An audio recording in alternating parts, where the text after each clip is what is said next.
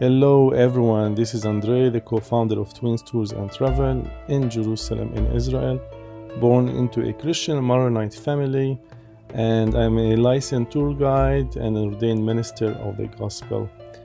I have been leading numerous groups throughout the Holy Land for almost 20 years.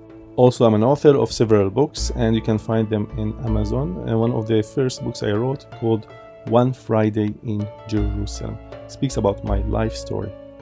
So join me for a journey of 10 days to understand the heart and the mind of Jesus and to understand the Bible in a deeper way with more details through the Middle Eastern perspective. Please share this podcast with your friends and families and churches and connect with me if you have any questions. Welcome back. This is day 4 and we just left Kfar Kana village and we're heading to the Central Market bus station in Nazareth downtown. And we are leaving the bus and we are taking a shortcut through an alley of few steps to reach the Casanova Road that connects us to the Annunciation Church. So now all the group is standing outside the Basilica of the Annunciation. This is a huge modern church. In 1955, Catholic Christians officials in the Holy Land decided to erect the great new basilica to honor the mysterious birth of Christ and to house the grotto of Mary's house. And especially all the church is to honor Mary. And before beginning to build this huge project, a Catholic father, Belramin Baghetti, excavated the whole area from 1955 till 1968. And the final design of the church was done by an architect called Antonio Barluzzi in 1951. He's also an Italian architect. And he was assisted by another professor called Giovanni Muzio, who prepared the flesh plans for the basilica, which is designed to incorporate the grotto, Mary's house of the Annunciation, and to preserve the remains of the Christian churches built on sites in earlier periods. The architect general plan was 2 huge churches to connect each others, and one above the other. And there is one down, which is called the lower church, and the center feature of that church is the grotto, marked all the way by a huge dome. And the project was approved in 1959 and the building contract was signed on September 30th, 1960 with the largest Israeli construction company by the name Solel Boneh. There are 2 facades of the church. There is the western facade called the Christological facade to honor Jesus Christ, and there's another southern facade to honor Mary. But now we are standing at the western facade and we're going to learn about the Christological facade that speaks about Jesus. And look, all the way at the very top, there is a bronze statue of Jesus uplifting his hands, giving a blessing. And next to the statue, there is an angel by the name Gabriel announcing the story to Mary. And below this stands 4 statues, one for Matthew, one for Mark, one for Luke, and one for John, each holding a symbol. There are symbols for the opening of each gospel. For example, Matthew's symbol is a man because his gospel begins with a genealogy. Mark's symbol is a lion because his gospel begins with Jesus in the wilderness. And the gospel of Mark is written the phrase, the wild animals did not harm him. Luke gospel, the symbol is a bull. So you see a statue of the bull because his gospel begins in the temple with Zechariah and the animals usually offered for sacrifice were bulls. Also John's symbol is an eagle because his gospel begins flying theological high. In the beginning was the Word was with God, and the Word is God. And underneath John symbol, there is a Latin phrase that is carved on the wall. And it says, the Word became flesh and dwelled among us. And actually, it's taken from John chapter 1, verse 14. And the western facade reminds us, according to Christianity, the Word of God could be seen in everything Jesus said and did, and it continues to live among people, which means God, the Creator, wanted a relationship with His people, so He announced through an angel all the way from God the Father to the angel to through the Gospels, all the way to the Word. So the Word became flesh and dwelt among the people. From high spirituality, from God the Father, all the way down through the people, through the Gospel, through Mary, all the way to the world. And below the verse we just read, there is a Franciscan symbol, is the custodial symbol of the Franciscan order, which is the cross that is crissing across the arms. And one to the left is of Jesus, and one of the right is St. Francis of Assisi. And we see in the middle of the hands what we call the stigmata, the wounds of Jesus. And on one of the arms of the statue, you're going to see a robe coming down. And this robe is belonging the hands to St. Francis of Assisi. And the other symbol of the crisscross of the hands, you won't see a robe. And this is dedicated for the wounds of Jesus. We are standing in a center of a courtyard enclosed by walls, and there is a gallery with icons, and actually mostly not icons precisely, a lot of mosaics and ceramic tiles and drawing representing some of the most important Mary's devotions for different countries. And from all over the world, gifts were given to this church and donations. And not only that, a mosaic or a ceramic of how people see Marys in all the Catholic countries. And there are a lot of mosaics and a lot of ceramic tiles. And I want to pay your attention on the entrance. There is one from Nazareth. And actually, the people of Nazareth were jealous. Why everyone is donating ceramic tiles and mosaics of Mary, and we are here and we don't have one? So one artist from the Tabar family, a big Christian family in Nazareth, had donated in 1997 another ceramic tile of Mary. And it's amazing how every ceramic tile or mosaic of Mary represents different countries, and this is how every country see Mary in their culture. And if you look on the center at below of the facade, you're gonna find a bronze door describing the chronological life of Jesus in 6 sculptures on the main door. And to the left side, we see at the top the birth of Jesus in Bethlehem. Below it, we're going to see the Holy Family trip to Egypt. And below it, we'll see Jesus helping his dad at work. And the bottom side to the right, we're going to see Jesus' baptism. On the top of it, we can see Jesus' ministry on the Sea of Galilee. And the top one, the 6th facade, we will see Jesus on the cross in Jerusalem. And this is a huge bronze door donated to the church. Now let me talk a little bit about the southern facade. And that side was built in honor of Mary. And actually all the church is built of honor of Mary, because Mary, according to the Catholic tradition, guarantees the humanity of Jesus as opposed to the divinity of Christ.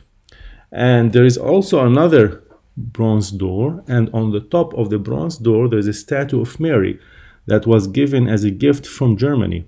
And the statue of Mary reflects 2 things. First, Mary's youth, and second, her willingness to be used by God. This is shown by the position of her hands, which are open and uplifted. The idea of her being a servant for God is reflected in Luke's Gospel. Behold the handmaid, the servant of God. On the top left is etched a hymn and written in Latin, it says the Salve Regina. This is a very well-known hymn by the Catholics. Important note, this church was dedicated in 1969, a time when many of the reforms from the Vatican II Council were moving from Latin to the common language used by the people in English. So that's an important point to know. Outside the bronze door, at the lowest panel of the door, we see a reflection of the traditions about Mary that are not mentioned in the Gospel. And this is an early 2nd century tradition, and that was preserved by the Catholic Church related to Mary. And the middle represents mainly Gospel stories. Let me talk about the top panel. And it's called the Immaculata, from the word immaculate.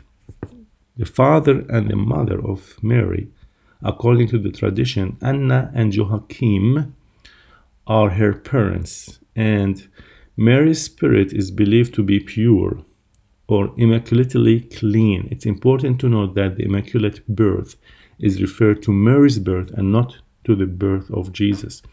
And we know, according to tradition, Anna, the mother of Mary, was barren. She couldn't have children, and Joachim, her father, was praying hard. And the tradition says he went all the way to Wadi Kult. It's a valley nearby Jericho with the ancient road. And he went to a cave and started praying, and an angel appeared to him and told him that he have to go back to Anna, and that he will bear a child and he will name her Mary. And this is like a similar story of the birth of Jesus. And by the way, this is not a biblical source. This is a source outside the Bible. And then Miriam was born. So all of that we can see on the facade, then on the door. Okay, let's continue and go inside the church. Let me talk a little bit about the church architect. Everything you see is huge, all right? The walls of the building are made of dressed stones that is native to the area. And the roof is made of reinforced pure concrete. And because this church is to honor Mary, so the letters A, V, and M are in all the art and the architect of the church. AVM stands for the famous Latin hymn, Ave Maria. And there's pictures and statues of Mary even inside the church, not only outside in the courtyard, but inside the church, donated from different countries all over the world in a modern style that is unique to each country. In 1969, the church costed $60 million to be built. This makes it the most expensive Catholic church in the Holy Land, and one of the biggest modern churches of the Middle East. And a nice thing to tell you that this church is a Christian Catholic church, but a Jewish contractor was involved in that, and most of the workers were Muslims that involved in building the church. Now we are in the lower part of the church. Remember, I told you there's two parts, the lower part and the upper part. We are walking inside the lower level. That the heart of the lower level contains the grotto of the Annunciation. It's believed by many Christians to be the remains of the original childhood home of Mary. And the lower church follows the plan of a Crusader basilica. And it's a huge area, and the internal dimensions are 44.5 meters in length and 27 meters in width. The apses built by the Crusaders are separate. These were partially reconstructed, and the overall height of the apses is around 7 meters, and the central nave have no support. These being all together inside the walls of the Crusader church. Now we're going to continue walking all the way down, and we're going to go through few steps to reach the Byzantine period. And this is what we will see inside. In the 4th century, there was a great basilica was erected. And according to tradition, the church was built by someone called Joseph of Tiberias. We don't have enough information about him, but he was a Jew who converted to Christianity. He erected many churches in Galilee during the time of Emperor Constantine, and also pushed for the spread of Christianity among his fellow Jews. And the Byzantine remains are conserved in an octagonal floor shape, and the apse belong to a small, around 18 meters long church. It's not a huge church, and was built over what is believed to be a synagogue there. And alongside the north nave was a monastery, and on the west was an atrium that ran as far as the present facade. The floor of the Byzantine church held a small square basin with 7 steps, which scholars believe to have been a relic of the Jewish mikveh, or ritual bath. It may also be a pre-Constantine baptistry. And just beside this basin, this baptistry, there is a mosaic panel whose north-south orientation suggests that it's a Byzantine church. And the design on the floor is a victory crown with trailing ribbons surrounding a cross. These are clear Christian symbols. The floor dates to the 4th century, and the mosaic is in line with a flight of steps leading down to a square other mosaic of the same period. And there is inscription there. And the inscription reads, "Gift of Canon Deacon of Jerusalem." The small cave behind it's believed to have been dedicated in the 3rd century by the martyr of the same name. A larger cave must have been in use at the same time, and the steps leading out on the far side have not been dated at all. And there's some stairways and at the side, which leads all the way up from the Byzantine period, going back to the Crusader period church, and going all the way up to the upper level church. I hope you're not confused, but I'm trying to describe for you the architect of the church of different periods of history. Next, we're going to move to the Crusader time. The present basilica, the huge church that is dedicated in 1969, preserved the outline of a Crusader church that dates to the 12th century. And the main entrance facing the main road outside where we came from, the Casanova Street, give access to the Crusader church in the 12th century. And on the left, the north wall of the Crusader church is visible, and the northeast corner and its spiral staircase are completely Crusader and are significant portions and important that encompassed in the architect of the church. By the way, there is also a museum in the area here in the church, and there is 6 capitals that were made for the Crusader church by a French artist, but they had not been put in a place in the 12th century when the news of Salah ad-Din victory at the Horns of Hattin and the Crusaders lost the battle, so they never used it, and the church people hid them for safety, and they were found during the 20th century excavations in laying the foundation of the modern church, and they look perfectly complete and untouched. Now we are going to the second level, the upper level of the modern church.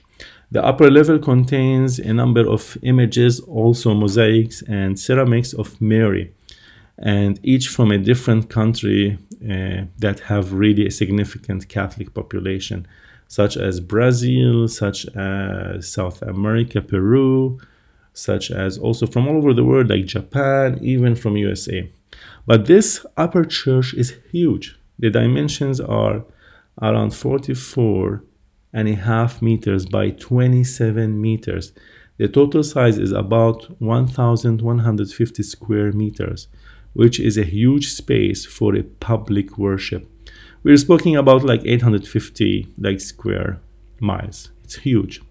And the roof of the nave is 12 meters high, while in the middle, the cupola rises 40 meters above the floor, and the sanctuary itself is around 9 meters wide.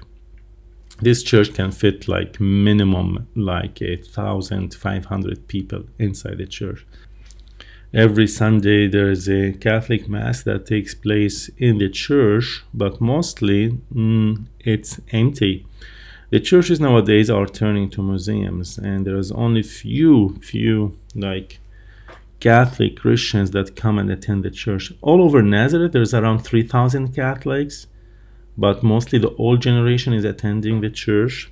So we don't find the first or second, even the third seatings, only full with old women and some few Christian Catholic families.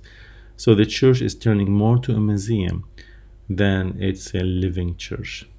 But groups come from all over the world, and they like to celebrate masses in the church.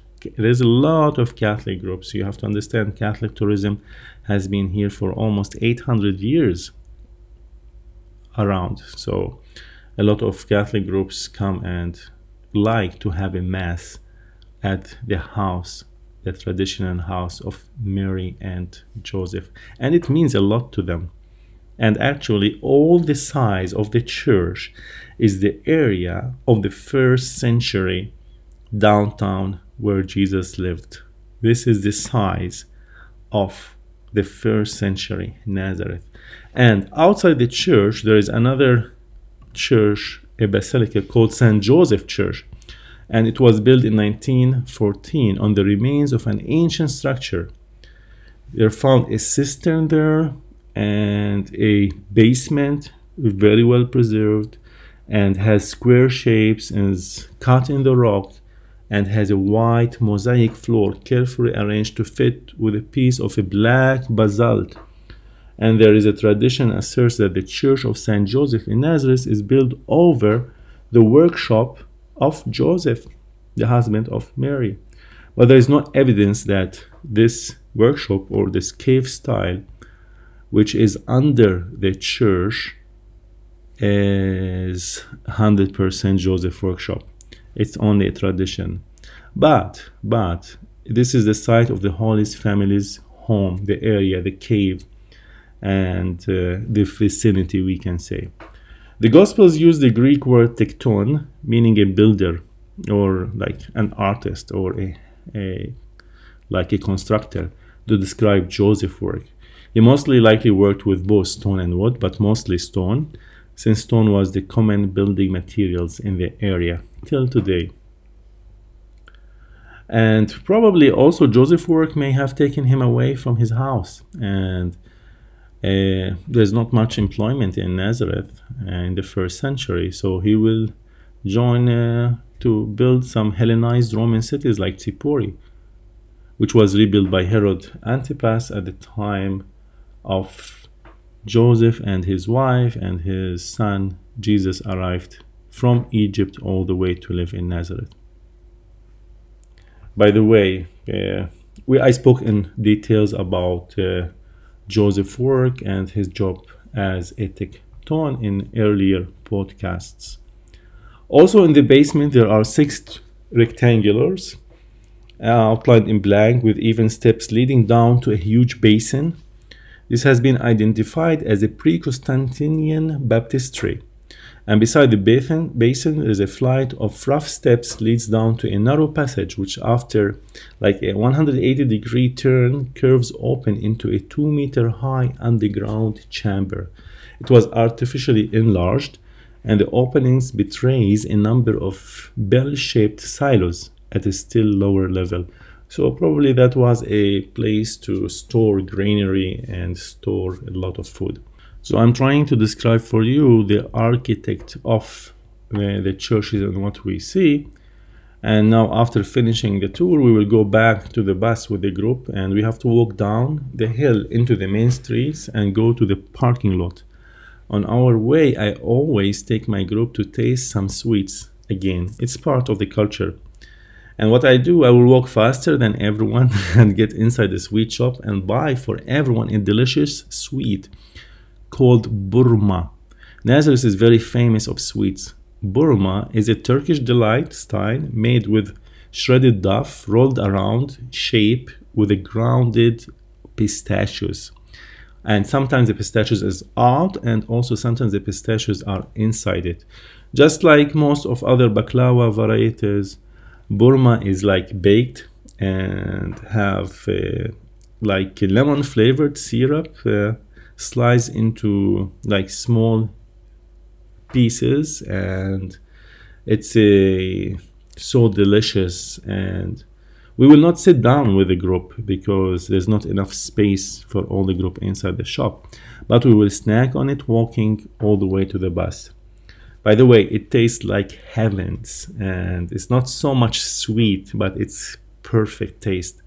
And that's for the day, the enjoying tasting part of the culture and what the locals do when they are in Nazareth. When everyone is seated in the bus, I will share about modern Nazareth. And I tell the group that Nazareth today has a population of around 85,000 people, and the majority of the residents are Arab citizens of Israel, and about 25% of whom are Christians and 75% are Muslims. And the majority is a Muslim population today. And let me explain more. What do I mean by Arab citizens of Israel? And let's learn about some modern history in 1947. And in 1947, this town was, Nazareth was primarily Christians. And the town was not a field battle during the 1947 Arab-Israeli War. Although some of its nearby villages joined the loosely organized peasants' resistance forces, but not Nazareth. There was not much resistance there or like any riots. And during the operation, it's called Operation Dekel, on July 16, 1948, with not much resistance, Nazareth surrendered, and the surrender of Nazareth was formalized in a written agreement where the town leaders agreed to cease hostilities in return for promises from Israel officers that no harm would come to the civilians of the town. In sharp contrast to the surrounding towns, as I mentioned, the Arab inhabitants in Nazareth were therefore never forced to leave their homes. And the influx of Muslims, Arab refugees from the surrounding villages and town came all the way to live in Nazareth. So the population was changed from a heavy Christian presence to having more Muslims majority. And Nazareth today is also an important regional trade center area, and tourism has become increasingly important to its economy, which also includes light manufacturing like textile and like car industry. And many Nazareth residents commute to industrial jobs in Haifa or to nearby jobs in Jewish settlements. And the Christians in Nazareth are so highly educated, and even the schools in Nazareth are very considered to be one of the top schools in the country. So in Nazareth, you'll find a lot of lawyers, a lot of accountants, a lot of like educated people that went all the way and learned from universities around, especially from a Hebrew university in Haifa. So they get good education in Nazareth. But also there is another Nazareth which is started to come into scene to be built. It's called Upper Nazareth or Nazareth Elite. That was built in 1957, and it was built on the hills to the east of the city. If you look here to the left side, you're gonna see a huge new modern town, Upper Nazareth, and that's dedicated for the Jewish population. And also have a lot of factories there, like a lot of food processing factories, huge malls. So that's let much more work for Christians or Muslims from Nazareth to work in Upper Nazareth. And the population of the Upper Nazareth is increasing. It's around 75,000, and it keeps growing. And by that time, we'll be arriving to Nazareth village. And I'll tell the group to prepare themselves. They're gonna have a great tour inside Nazareth Village, and will be around 1 hour. So I remind the group to bring with them the Bibles, to bring with them the sunglasses and some water, because part of the tour will be inside the museum and another part will be outside the museum. And you're gonna see a reconstruction of how Nazareth looked in the first century. And you're gonna see a wine press, you're gonna see an olive press, and you're gonna learn about the life of the first century in Nazareth. I like to do it like this. I like to go first to the Annunciation Church to show them the area and the location of Nazareth of the first century and the town of Jesus. So we said that the whole size of the church of the Annunciation and St. Joseph Church is the size of the town of Jesus in the first century. But we can't see any archaeology because the church is built on the top of the town. So here in Nazareth Village, you're gonna see a replica of an example of a town from the first century that looked like Jesus' days, but in a different location. So it will make more sense to the group when they go and see Nazareth Village. Thank you so much for listening. I hope you enjoyed the podcast, and it was not much complicated because it's about the architect of the churches, but I want you to have a taste of Nazareth and the churches, the main church, the Annunciation Church in Nazareth. Thank you so much.